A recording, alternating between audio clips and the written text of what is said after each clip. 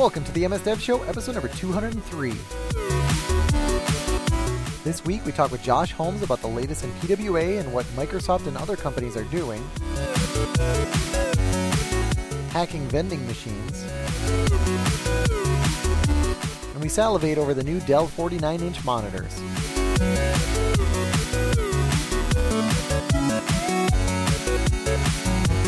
Raygun gives you complete visibility on errors, crashes, and performance problems affecting your end users.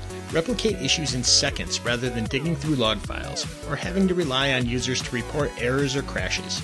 Raygun gives you a window into how users are really experiencing your software applications. Check it out today at raygun.com. This week we have Josh Holmes, Director of Web Apps and Frameworks on the Edge team. What the heck does that mean, Josh? That's a great question there, Jason.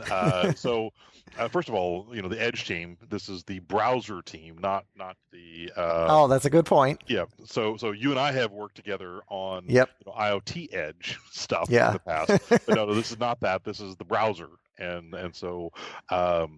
when you think about the browser, underneath the browser, there is a rendering engine, there's a JavaScript engine, there's a DOM parser, there's all that other goo that makes the web platform.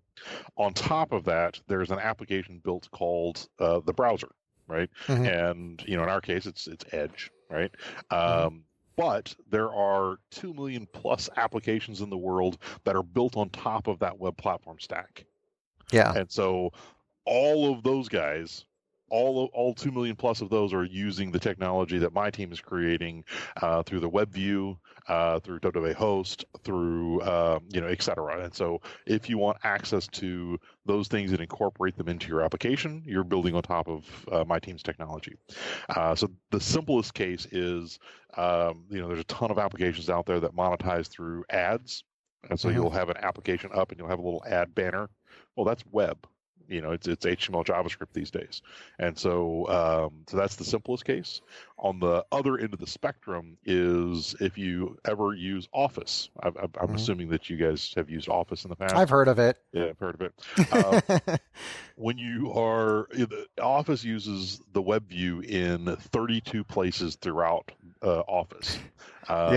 And that's everything from when you read an email, it's actually HTML, JavaScript content. Or HTML, CSS mostly, but their entire extensibility model.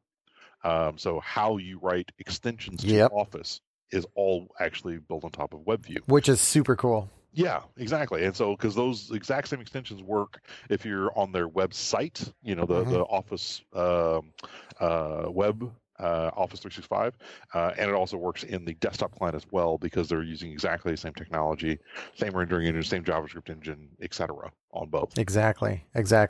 Cool. Yeah, that's such a good point that the browser itself is like such a thin layer. Like that's almost the easy part. Yeah, exactly. There's probably like one dev, and they're like working on the UI and. It's a frame, obviously there's, I'm probably, there's probably a whole team now that's like, oh, you jerk. But, I realize there's like the bookmark system and all that other stuff, but really like the part that I feel like given enough time, I could code that up. The rendering engine, I mean, that's gotta be like tens of thousands of, dev hours, and the amount of work and effort and intelligence that goes into that just has to be astounding. Right.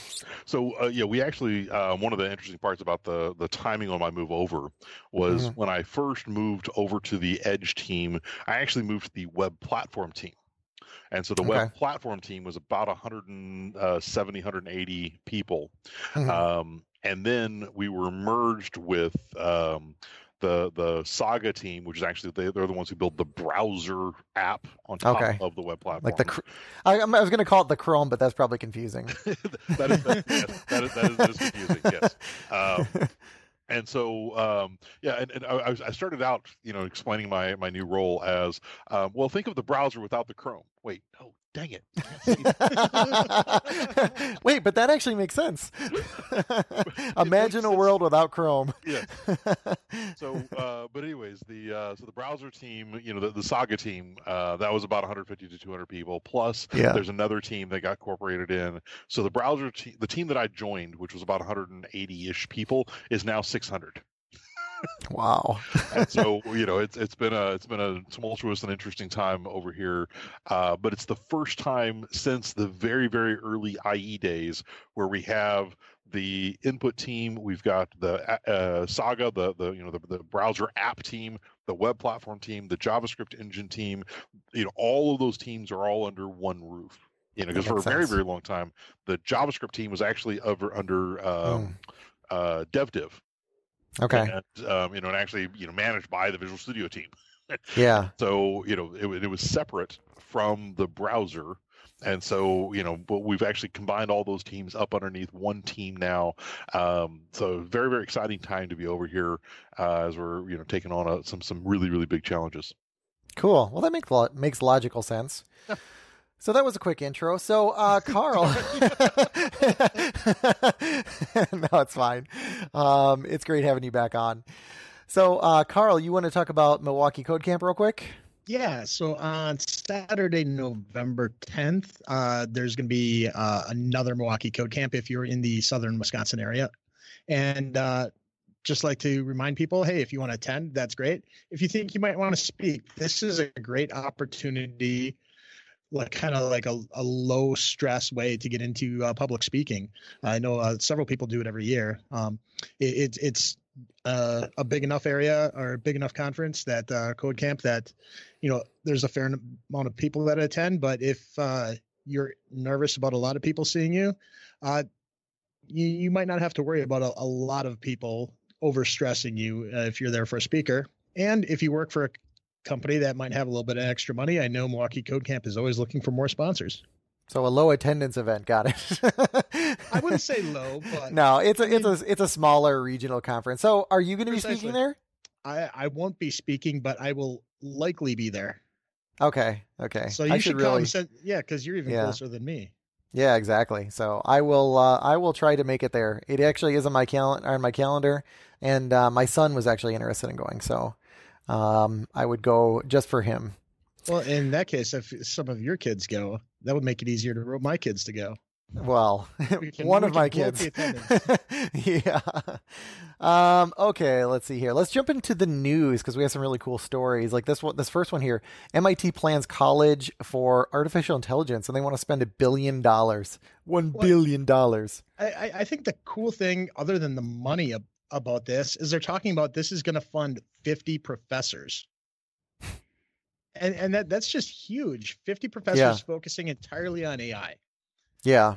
And not to mention that, that's also includes money to staff undergraduates and building. I think year 2020 or 2022, they will all move into their own building as well. So there's going to be an AI building with 50 professors.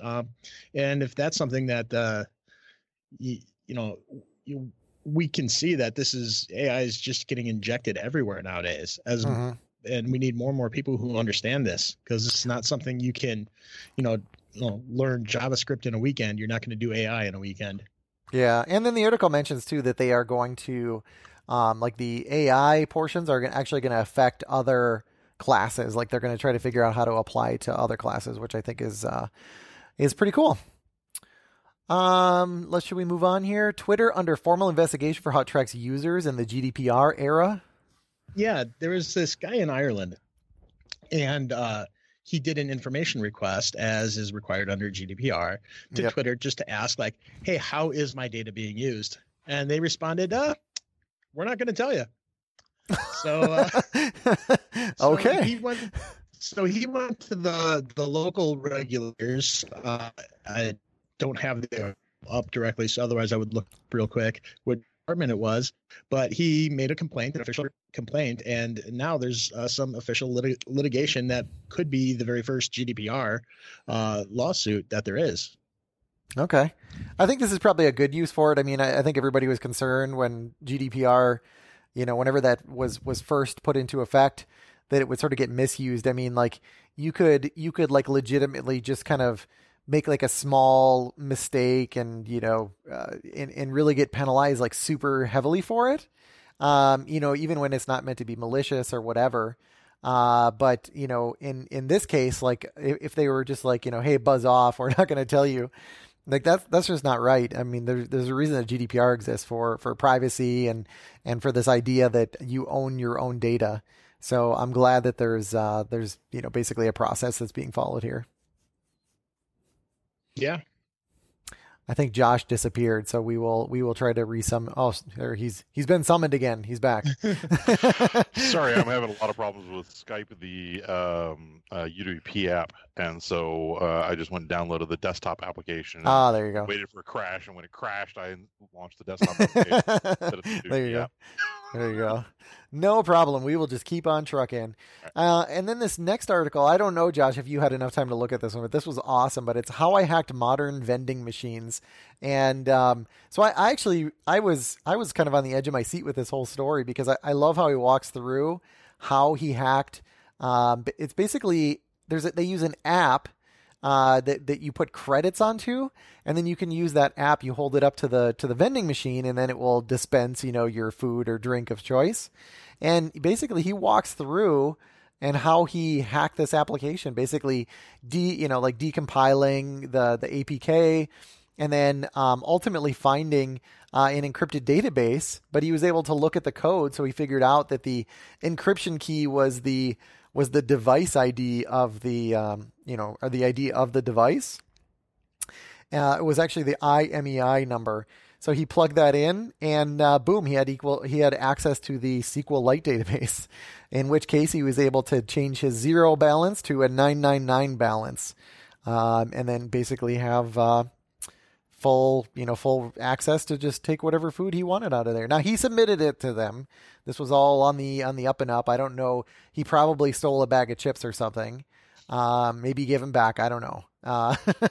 But I just thought this was great because it was just, so it was such a simple, hack. Like, this is the kind of person where I think if you come up with a new product, you say, hey, take a stab at this, see if you can find like a backdoor into this, or these challenges where, basically you'll pay out money if somebody can find a bug like this, so that you have the white hat hackers that find this and not the bad guys.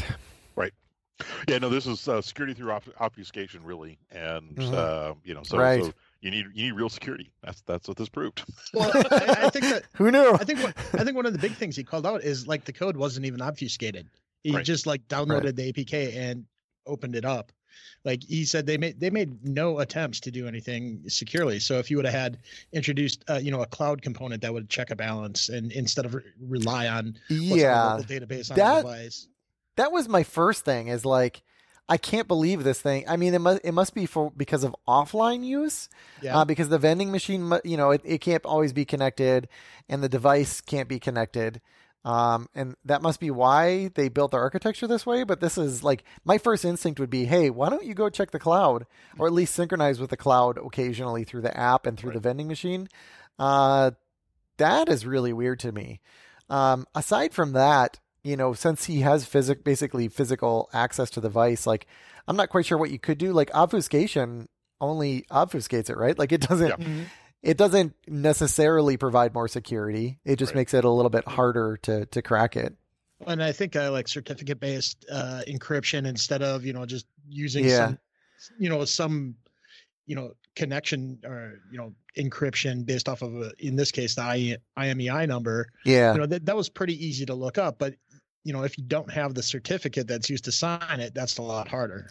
Well, it's also his device. I mean, I think you could grab the cert off of there unless it's an encrypted file system and the encryption is, uses hardware keys. But Josh, go ahead. I think you probably understand this better than I do. Well, the IMEI number is a fixed salt, forever. And so, whereas, if you're using certs, you can change them occasionally.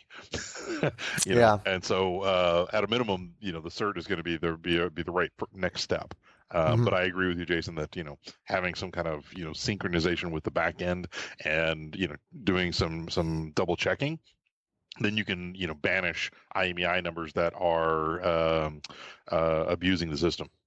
Yeah. Like, I've heard of, I don't know if this is true. I might have mentioned on the show before, like, I've heard of like Coinstar machines. It's interesting. You put your cash in there, and if you do like an Amazon gift card, there's no fee because basically they get a kickback from Amazon, right? They get like their referral fees. If you pick a different type of card, if you say like, I want I don't know what the options are. If you want like a check or something, I don't know what, I can't remember what they are, but there's other, maybe it's like a Best Buy gift card or something.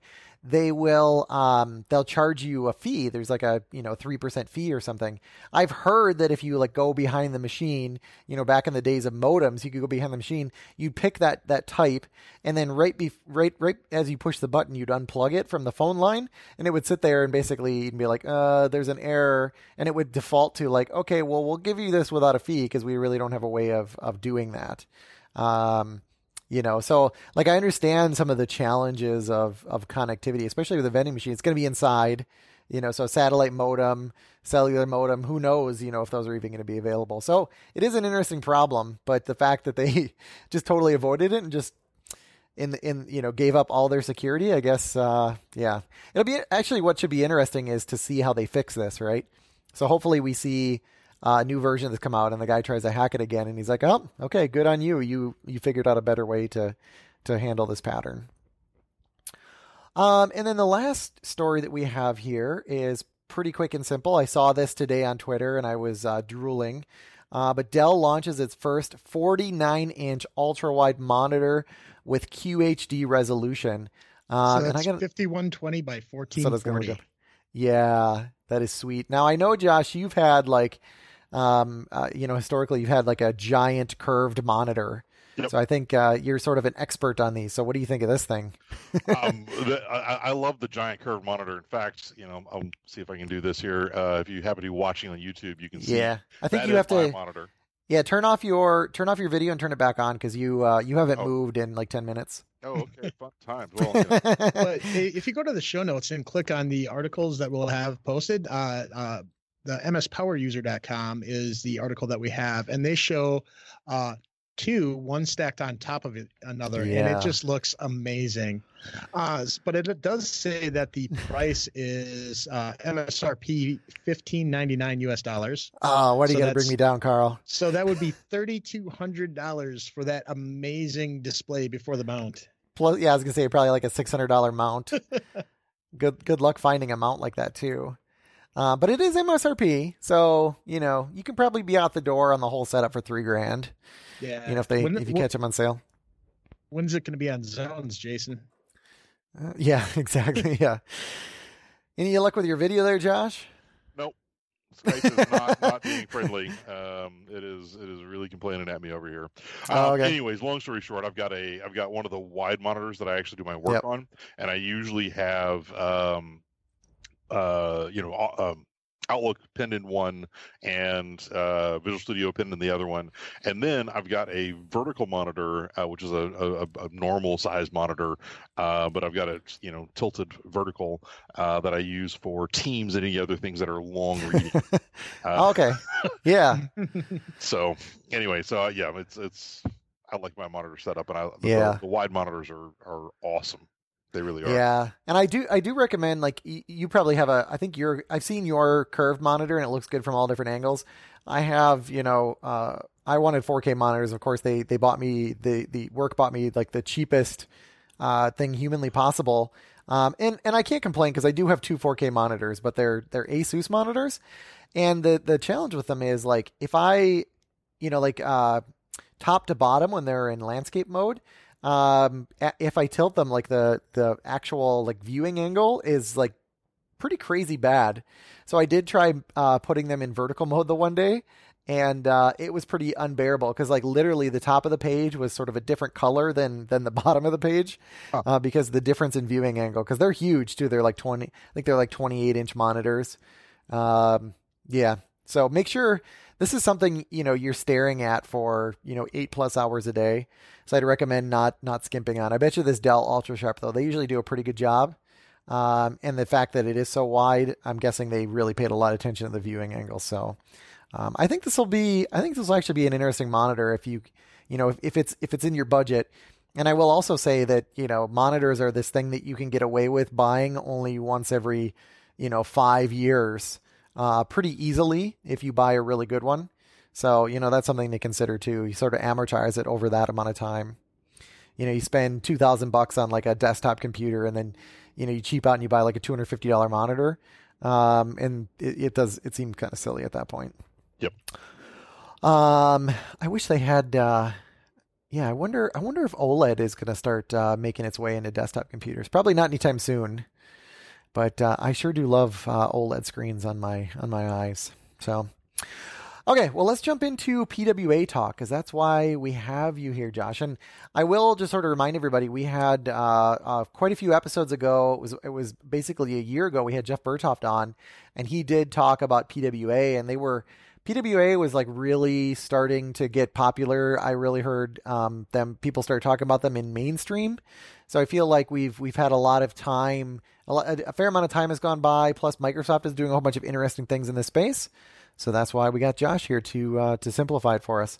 So I think we should talk. People who haven't heard that episode and don't feel like they're lazy and they feel like not going back and listening to that episode, that's fine. So Josh, if you want to give us like just a quick overview of, what is PWA? What do we mean when we're talking about that? Well, so first of all, so let's break down the acronym. So Sure. It's Progressive Web App. So we'll start with the center word, which is web. For the developer, it's web. So they are building a website, and typically, what we encourage people to do when they're building a PWA is start by building a great single page app. And you don't have to be. It doesn't have to be a single page, but that tip tends to work out really well. There's lots of great frameworks out there to do that in. My preference is a combination of React with TypeScript. Allows me to work nicely in TypeScript with the object-oriented programming language. And yet, the React side gives me that componentized front end that I really, really like. So you start by building a highly performant web site, and then we want to be able to distribute that across all of the different platforms. And so the way that you do that is fairly simple. There's a website that Jeff Berthoft's team actually built called PWA Builder. And what that will do is you plug in the URL to your website, and it will go create the wrappers that you can deliver to the iOS store, the Android store, the Windows store, or if you're on any other platform, then you can actually do an install from browser. And so both Chrome and Firefox support install from browser, and you can just install it right there. So to the developer, it feels and looks and smells like a website, and to the user, it feels and smells and looks like a app. And so the way this is done is you have your application, and then you start adding a few extra components to it. The two hardcore requirements are that you are running over HTTPS, and that you have a manifest. And so there's a file called the manifest.json. So it's a little JSON file. And really all that does is it tells the platform how to install you and how to run you. And so it includes things like links to the icons that you want to use as the shortcut. The short name that you want to show up in searches and in the menus and that kind of stuff. Very, very simple, basic kind of stuff. The other one that's very important is the other attribute in the manifest file is do you want to be running, how much of the exterior of the browser do you want to see? Do you want it to launch and run like it's a pinned website, and so it's actually running in the browser in full context with the menus and the tabs and all that other stuff? Or do you want a minimal UI where you are providing all the navigation and it looks and feels and smells exactly like a desktop application? So those are the two extremes, and there's gradations in between those. So that's in the manifest. And then the next big thing that you can add is a service worker. And this is it's not a hardcore requirement, but it's a strongly recommended. But I actually recommend this for websites in general today, because if your browser supports service worker, which all of the modern browsers do, then there are a lot of benefits you can get from having a service worker implementation. If your browser does not support service worker, that's okay. You'll just ignore it, and the rest of your code will operate as if it's a website. Once you insert the service worker, it's got a couple of methods that are really, really important. One of them is, it actually acts as a proxy. So when you request a web page, then what it's going to do is your service worker actually gets that request and is able to make a decision and say, do I want to look in the cache first? Do I want to go online and get it online? What do I want to do? And so it will, make a decision there. If your browser does not support Service Worker, that exact same network request is just going to go to the network and not look in the cache first. So you'll get benefits from having the Service Worker, but it doesn't cripple your application if it doesn't support it. So while you were talking, I actually used this PWA builder. Yeah. So this is crazy because I went in here and I said, generate manifest, and like it did a great job. It had like all the icons and all that kind of stuff. Yep. And then build service worker, and it was talking about the options that you mentioned where it can do like the caching and everything. It literally gave me all the code and downloaded that. And then I said publish, and then it said, oh yeah, here you go, download, and it has like the whole thing. So there we go. I've now developed a PWA app. So what we should do is we should add this to our static website. Yeah. And then now we can turn that into a PWA. Yeah, because it looks like I have to upload. There's like a manifest. I see generation info. I don't know if that's necessary. But then there's images. So that manifest, I assume, is kind of the key to this whole thing. Yes. Yeah, you just put the manifest.json. Just put that file in the root of wherever you want the application to be. Okay. And you put if you have a service worker, which it will generate one for you. I know. The PWA builder will. Yeah. And you've got a couple of different options there. Do you want it to just fully offline your application, which actually would be really interesting for you guys because I'm going to go get on an airplane. And if I could just bring the MS Dev Show with me on the airplane and it's already downloaded all the content, rock on, right? And then anyways, you put the service worker in the same place as your manifest, and you're done.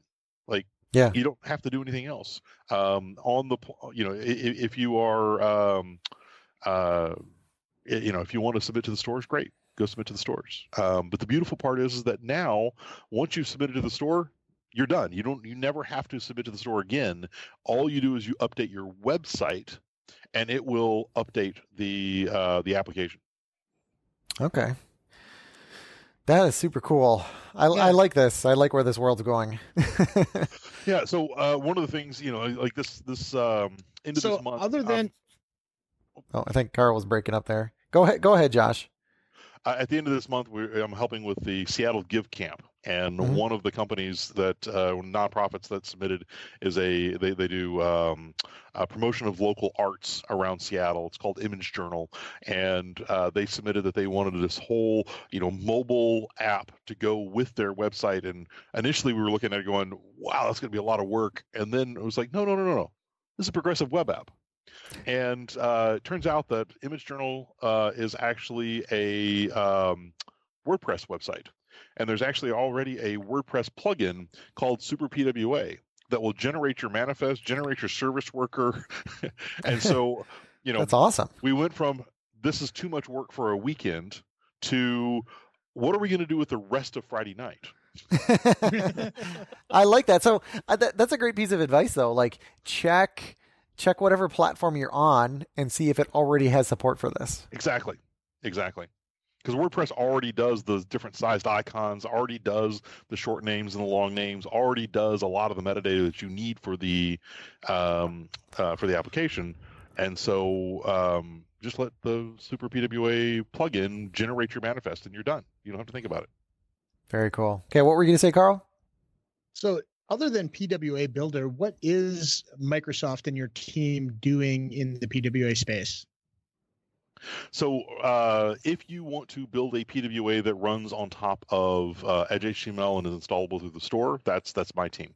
And so, the PWA builder will build out the UWP application, which really what that is it's a launcher that points at a URI. And then the rest of that is all my team building out the we call WWA host, which is a I mentioned there's the web platform and then there is the browser app on top of that, The WWA Host is a separate app on top of the web platform that allows you to take advantage of it in your native applications. Okay. Is there a way for me then to take our entire website? I mean, you were talking about the caching earlier, but is there a way today where I can take all that and put that basically in AppX and submit the entire thing to the store with all the content? There is. Okay. It's called a packaged app. Okay. And this harkens back to the Windows 8 and 8.1 days, and when you could build your application in HTML, JavaScript, and submit it that way.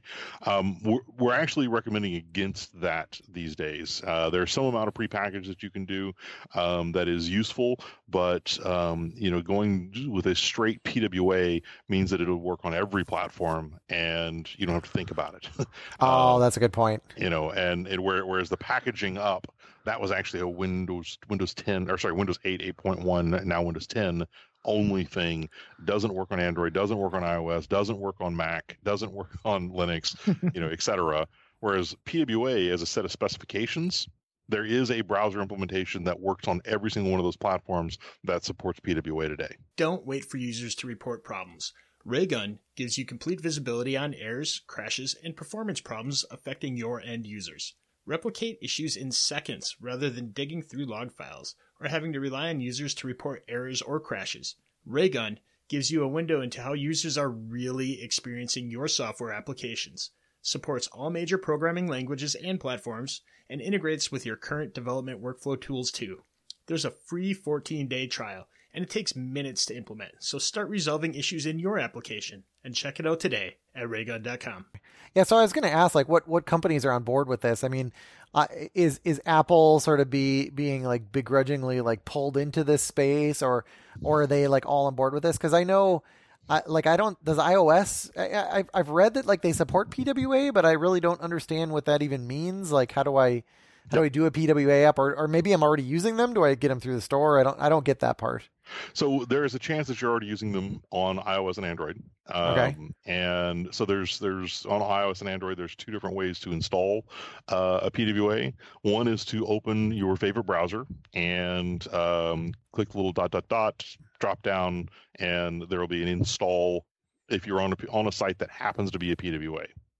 Then you can install it right there, and it will do their normal install. The second is PWA Builder will actually create the wrappers to dump into the Android and the iOS stores.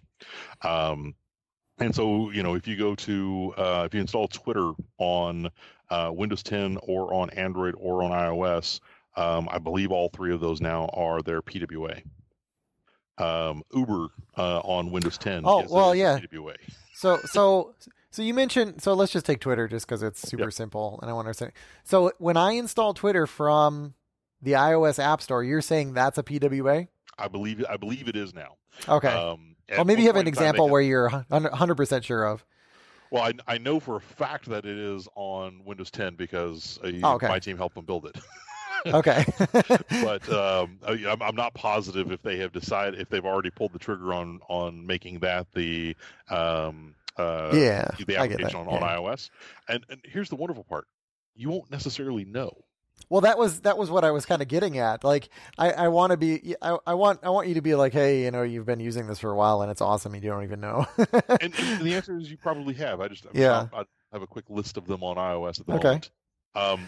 But back to your question about what companies, Google and Microsoft are definitely the front runners in championing PWA. We actually started with a thing called HWA, which is a hosted web app. We actually started that many, many moons ago, long before PWA was a standard. And now we have shifted to, we support the full standards, set of standards that are PWA. Because it's not one standard, it's a bunch of little ones all put together under a banner called PWA. But so Google and Microsoft are definitely the front runners. Firefox is very supportive, and then as you aptly put it, Apple is a little begrudgingly pulled into this, but they can't help but support it as much momentum as there is behind it in the industry. Exactly. So how closely have your team and Google's team's been working together? Because I've heard a lot of rumors just saying, yeah, Microsoft and Google are working great together in this area, but there's no other details. So is that true? And if so, how close are you guys collaborating? We have my team. We've got a bunch of the engineers and PMs on my team are on, and also the PAX teams, the Jeff Bershoff's team. We're on somewhere between monthly and quarterly calls with the Google team about whether they're doing and what we're doing, and we're jointly working on what the spec should be. That's very cool. Yeah, because I mean, it seems like you have every reason to collaborate, and I can see why Apple is kind of the odd man out, because they have their precious store, which makes them all their money, and they don't have much of a reason until it just becomes so popular. Everybody's like, come on, Apple, get on board with this. Right. Well, and they are. Their concern, and this is a concern across the board when you're submitting through an app store, is that one of the nice parts about the App Store is up front, and with each submission to the App Store, the store team, regardless of which company, gets to evaluate the application, go do testing with it, see if it's doing anything malicious, and so on and so forth. The PWA way of doing things is you submit once, and then you update your website, right, and the application just automatically gets those updates, and it bypasses any of the store stuff. Yeah. Well, the reality though is that it's running in a browser context. Yeah. And so it's already sandboxed essentially. It's already running inside of the sandbox. It's already doing the right things from a security standpoint on that side. Yeah. Windows 10 currently, we are allowing access to some of the WinRT runtime underneath, and so there are a few additional security implications on that end of things. But we're working quickly on and hard on what to do about those properly. Okay, so. And then you mentioned service workers a couple times. I know you talked about it a little bit earlier, but like really, what is a service worker? Like, what types of things can you do with them? There's two primary things that you can do with them. One is the network proxy that I talked about briefly, and the second is receiving push notifications.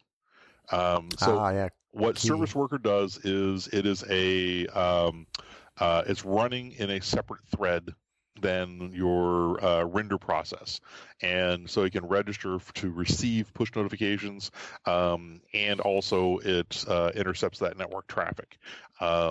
But it does not have access to, change the DOM or other things that are in the render process. It has to marshal those calls back over to the primary process. Yeah, makes sense. Yep. Cool. So, what does it take to convert like a well-defined website to a PWA? And in particular, what I think we could use maybe for an example is like the Office apps, because Word and Excel and PowerPoint and Teams have all been on the web for a long time. So, what does that look, and how big of a process is that? So, if you wanted to simply do an install with a pen, and you got an icon on your desktop that you can double click and bring it up, it's a couple of minutes worth of work. If you wanted to do more, app-like stuff, so you want the push notifications, you want to be able to do offline support, you want to do prefetching of content, etc., then that requires more work. Yeah, I think the other big piece of this too is like Electron-based apps. They're already. It's kind of funny because they're hosting like Chrome in there, and then they're doing like, they do all this weird stuff, right, to like make an Electron-based app work. And as we know, they suck up a ton of memory and sometimes CPU. So I guess Teams was based in Electron. So like, do you know what it takes to take something that's basically Electron-based and bring that over to a PWA? Yes. Okay. You want to tell us?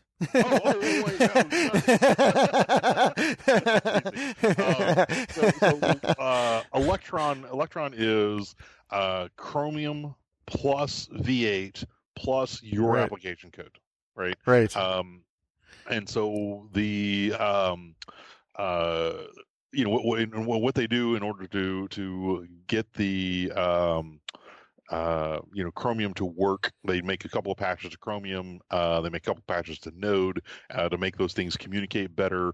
One of the tough things in Electron is that you can actually run Node modules directly in the render process. Okay, so if you're doing that, then it makes it really hard to convert that over to a PWA. Yeah. If your front end, yeah, because so basically, I just want to stop there for just a second. You're basically mixing, if you're mixing web technologies and sort of like you said, like local Node code, which is sort of a different thing. Like they're both JavaScript, but they're different things. Right. Then you're kind of a little stuck. Yep. And so makes sense. If your application runs in a standard browser by itself, then you can convert it to a PWA relatively simply. Okay. If it's an Electron app that is taking advantage of everything that Electron offers, then that becomes harder. Okay. So Teams runs in a browser. Yes. Teams does run in a browser. Yes, it does. Seems like they're halfway there. And so the challenge, the other, this is a good thing and a bad thing. The good thing about PWAs is that it's standard web technology, and you can run it on any platform and in any browser. Yeah. The downside of that is that you do not have control over which rendering engine or which JavaScript engine, and so on and so forth. And so, if you take a look at Teams, Teams was written originally as an Electron app and optimized very heavily for V8, which means it's a fantastic JavaScript engine. Yep. But optimizing for V8 means that you're not optimized for Chakra, and so they can run as a PWA today, but it's just slow on top of Chakra. So yeah, they've optimized for a different JavaScript engine. That makes sense. I always thought of that too. Yeah, if you just go in your browser, right? Like you can use Safari, you can use Chrome, you can use Edge to go to teams.microsoft.com, and like they have to deal with all the crap that's along with that. And like you mentioned, using something like Electron means that it's this known thing, and you can just test it and ship it. Yes. Okay. Very cool. But the advantage. And I think that Teams, they've, at least like the Windows version so far, has been converted to PWA. I mean, that removes like a lot of complicated layers, right? I mean, okay. That's what I was thinking. I thought it would be a major advantage. That you're running on top of a platform that's already installed rather than bringing your own platform. Yeah, exactly. One of the challenges with Electron is that, the minimum install is like 80 or 90 meg.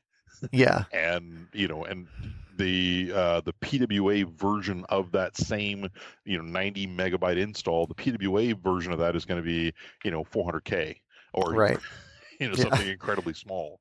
Right. And then it's just web content. It's HTML, JavaScript from the web. Very cool. So yeah, that makes it a lot easier. Okay. So is this starting to be like the promised land where we no longer have to build native applications anymore? Or are we kind of just like, repeating history where we get close and we never quite get there? That's a great question. And what I'll say there is that the people that think it is the promised land and they're never going to have to write a native application are wrong. But if you think about it from a reach versus a capabilities and power standpoint, the PWA is going to give you reach. It does not give you deep integration with the operating system. And so, there's Web Bluetooth, which is a standard that Chrome supports, but right now it's the only one that does. So if you need access to Bluetooth, that will work on Chrome, but not on every other platform. If you don't need access to Bluetooth, okay, don't use it. So if your stuff runs in a website, great. If it doesn't, if it needs access to the native platform, then PWA is not for you. Is really, I guess, what I'm trying to say. Yeah, I'm thinking of like Overcast, which runs on iOS. It's only on iOS. Right. And anytime that Apple adds, some new feature that he can really take advantage of, Marco Arment is the guy who develops that. Yep. Like he has that deep level of integration. That seems to me, and he's also doing like a whole bunch of complex audio work. It seems to me like that would be sort of suicide doing that in PWA. But I would also think that 95% of the apps out there, I mean, you mentioned Uber. I mean, it does like location access and maybe like Apple Pay or something. But those are standard. Yeah. Standards today, where it's Exactly. a DOM method to get access to the Yeah. location, and the web payment again is the standard today, and Yeah. that accepts Apple Pay and other things. But you mentioned the a lot of audio work in the one app. That's actually one of the things where we've seen challenges is when somebody needs a custom protocol, or they need a custom codec for video or audio, or they need something else much deeper. So for example, Skype, the app that we're using today, would have a hard time being a straight up PWA because they use particular codecs in order to do the solid video. Not that my video is working today, but bad example. Bad example. Sorry, I realized that about halfway into that discussion. Anyways, but they have custom protocols and codecs that they use to make the video more streamlined for streaming, and not so much for just standard playback. And so they would have a hard time being a PWA because of that. Okay. And then are there more like service worker features on the way that are sort of in the near term future? Yeah, so prefetch is one that we're working on right now on the Edge team, is so that you could go prefetch a lot of content. So right now, you'd have to browse to each one of the things. You can get there. You just create a little spider that's going in the background and grabbing a bunch of stuff, but prefetch is a standard that will come that you'll be able to say, here's a list of URIs, go get them. Yeah, that's kind of interesting because you can have a JavaScript method that will request it's kind of confusing because you have like your files for your web page, but you're asking for the rendered URL. But PWA is running in the right context, so you can do that. I don't know. I just have gears turning. That's not a question.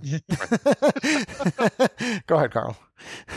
So going to a real question, how do we go about testing the applications on various platforms? Is it as simple as opening up, Safari on a Mac, or opening up Google Chrome or Edge on Windows, or do we actually have to like really install these on the various combinations that these could be, like like on a Samsung phone versus an Android phone? Good question. I'll be honest, I'm not actually 100% positive what the right answer is there. So one of the things that's also useful is there's another spec that has come along called WebDriver, and it will simulate client interaction, and so you can do most things from a testing perspective that you would do, by installing and so on with WebDriver. And WebDriver is a standard that works again on almost every platform. I do believe you would want to have a couple of hardware devices, so a couple of different versions of Android phones just to test and make sure.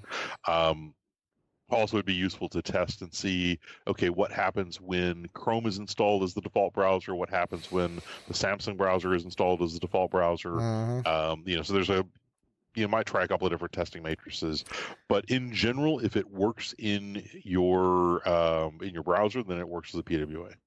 Yeah, I'm wondering if you could use there's like the web test functionality that came over with Xamarin, which is now part of VSTS, which is now known as ADO. I'm wondering if you could for the win.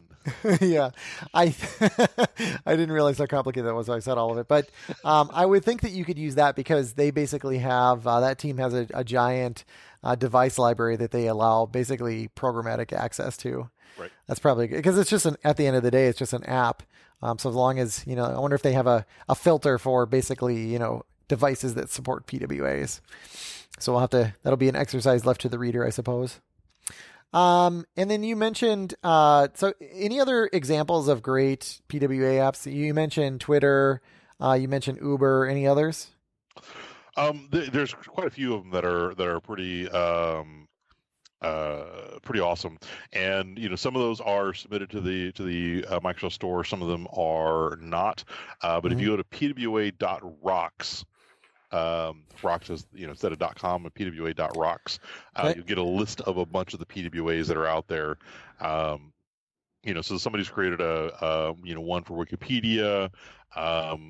There's expense managers. There's mail applications. There's all kinds of different things that are out there on PWA Rocks. Almost all of these are installable on Windows, Android, iOS, etc. Just depends if they've actually submitted them to those particular stores. I'm playing WebFlap. There are some games over there, and so they will suck your time away. Absolutely. Yeah. So how do I actually install? Very useful. Oh, which one is it? Flipboard. Flipboard. Yep. So how do I actually install, like, can I do that from Chrome? Install a PWA then? If you have Chrome, if you're using Chrome as your default browser. Yep. Or actually, if you're using Chrome, let me just put it that way. Yeah.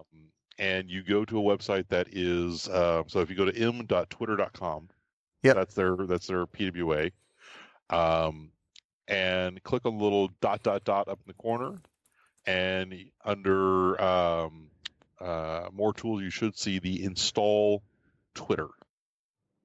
Okay, if you don't, right now on desktop it is hidden behind a flag. So if you go to Chrome:/flags. I'm with you. Go to PWA, or type PWA in the search bar, and you'll see there's desktop PWAs and desktop PWA link capture. Yep. Recommend turning both of those to enabled. Okay. Done. And then go back and refresh on your mobile.twitter.com. Yep, it wants to relaunch my browser. Yep. And you should see the install Twitter there. Still loading. Okay, so ... more tools. Oh, and I see actually it's not under more tools, it's above it. Oh, okay, good. It says create shortcut, install app. So install. Okay, apparently it's installed. Yep, and so now you should see, if you just click the Windows button, you should see Twitter as a recently installed application. Yeah, let's see here. There it is. Perfect. Oh, cool. And so that is a PWA. Also, yeah. If you go to the Microsoft Store, so open up the store, mm-hmm. And do a search for Twitter there. Oops. Then what you'll find there is the application that is installable through the Microsoft Store. That is a PWA as well. It's the exact same PWA that you just installed through Chrome. Okay, very cool. Yeah, so now I just it's kind of funny. Like I've actually been using just more and more likely these days to run these apps through my browser. Right. Just because there's no local storage. So I'm just looking like OneNote Online, create shortcut, look at that. And now, see, that one's not as good. See, they don't, that one's just like a bookmark. I mean, it just opened. Right. OneNote. Okay, I got to submit that as a feature. Yes. So, depending on the application, again, you can pin any website under the right, and that's what it's doing. And that's what it's doing. And so, but they haven't done the work yet to make it a PWA by adding a manifest yet, by adding a service worker, and doing that extra legwork to make it a little bit nicer. Okay, so I wonder. Let me try doing that with Teams then. This is the most exciting portion of the show. Carl, you can answer. You can ask your question while I'm playing.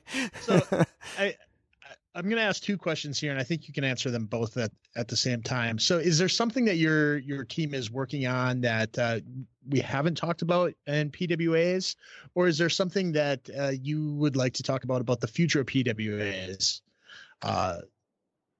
Yeah. So.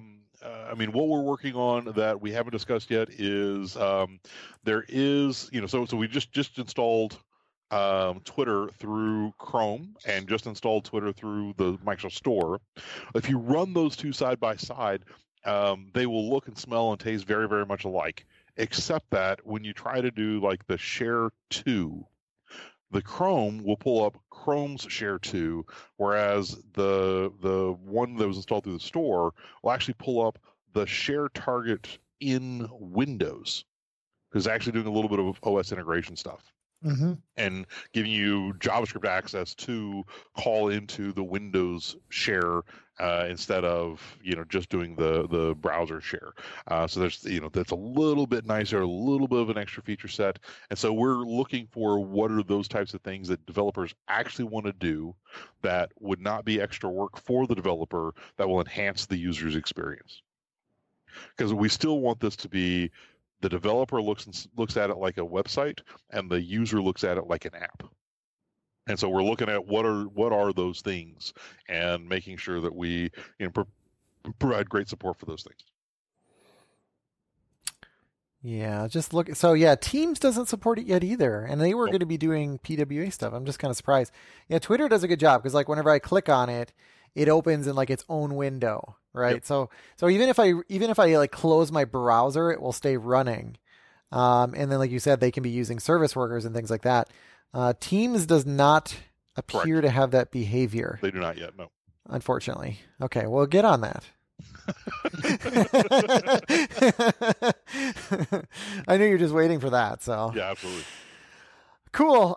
Anything else that we didn't ask that you wanted to make sure you mentioned?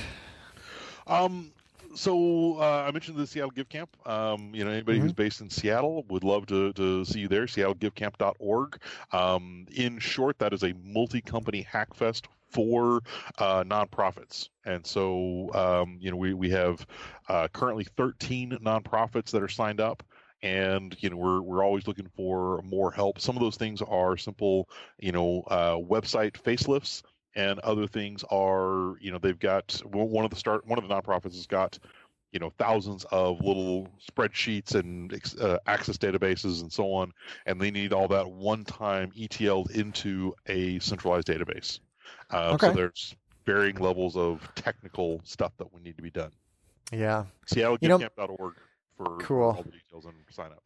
Yeah, my trick for converting from like Excel into SQL, I don't know if you've ever done this, Josh, is to actually write a formula that builds the insert statement into another column.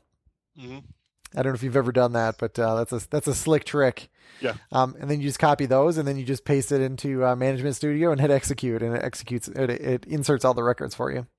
So it sounds like we need you at the Seattle Give Camp so that you can show us that trick. Yeah. Well, I don't know if you knew this, but I actually moved away from Seattle. Oh, I didn't know that. No, I didn't know that. Yep. I'm back in Wisconsin. Okay, well, congratulations.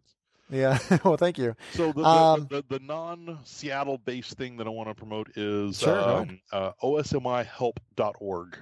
So that is open sourcing mental illness and help for that. And so the short version is that our profession, our industry, there are a lot of people who are afflicted with various mental illnesses. Some of that is deep, dark depression.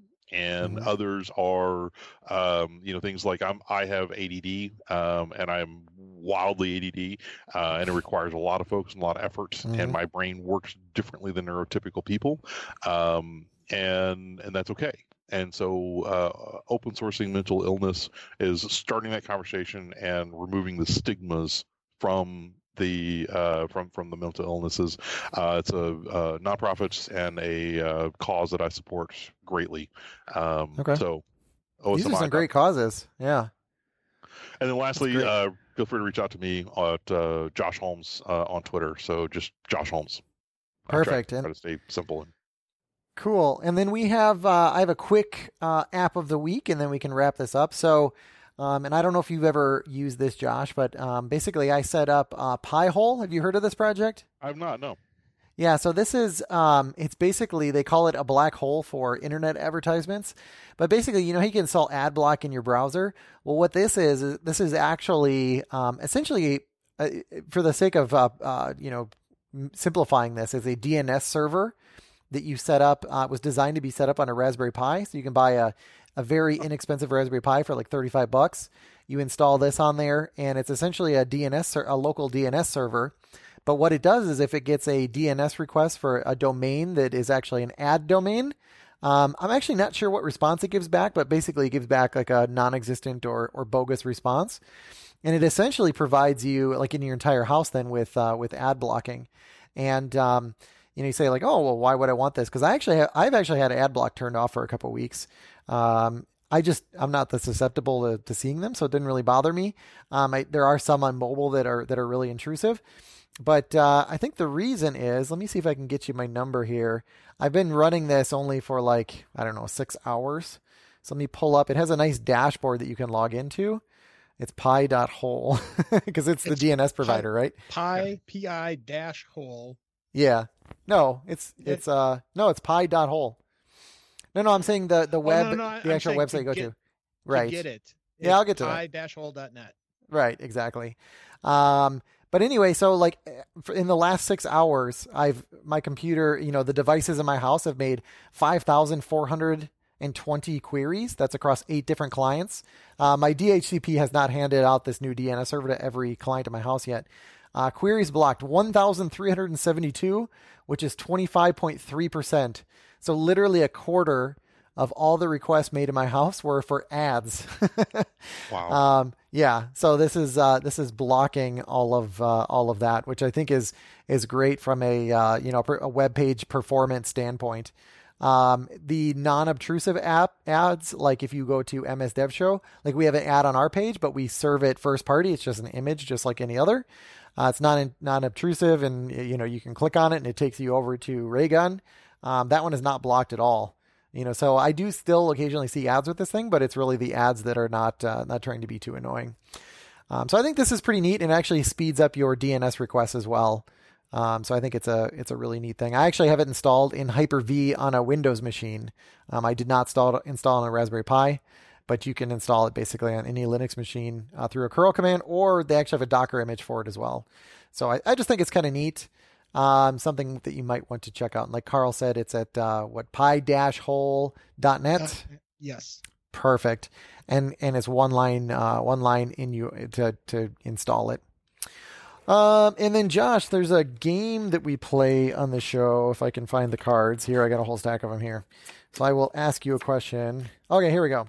Would you rather fall down 20 wooden steps by accident or fall down 40 concrete steps by accident, but while wearing a football helmet, knee pads, elbow pads, and wrist guards?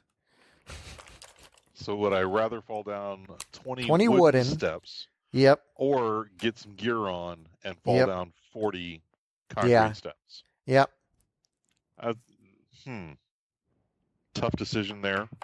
Obviously prefer to keep my balance. However,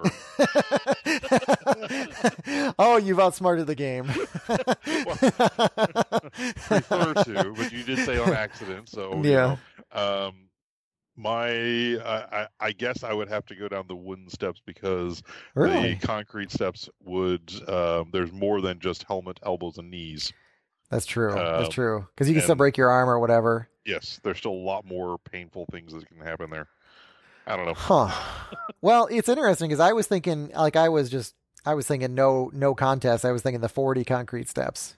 But the fact that you picked the 20 wooden steps has me second guessing myself. But I don't know. I'm also weird. So because you're right. Like you could hit here, but I feel like I could just I don't know, what is that, like an armadillo or maybe maybe like a turtle. I could switch to turtle mode, with all the gear on. So what would you pick, Carl?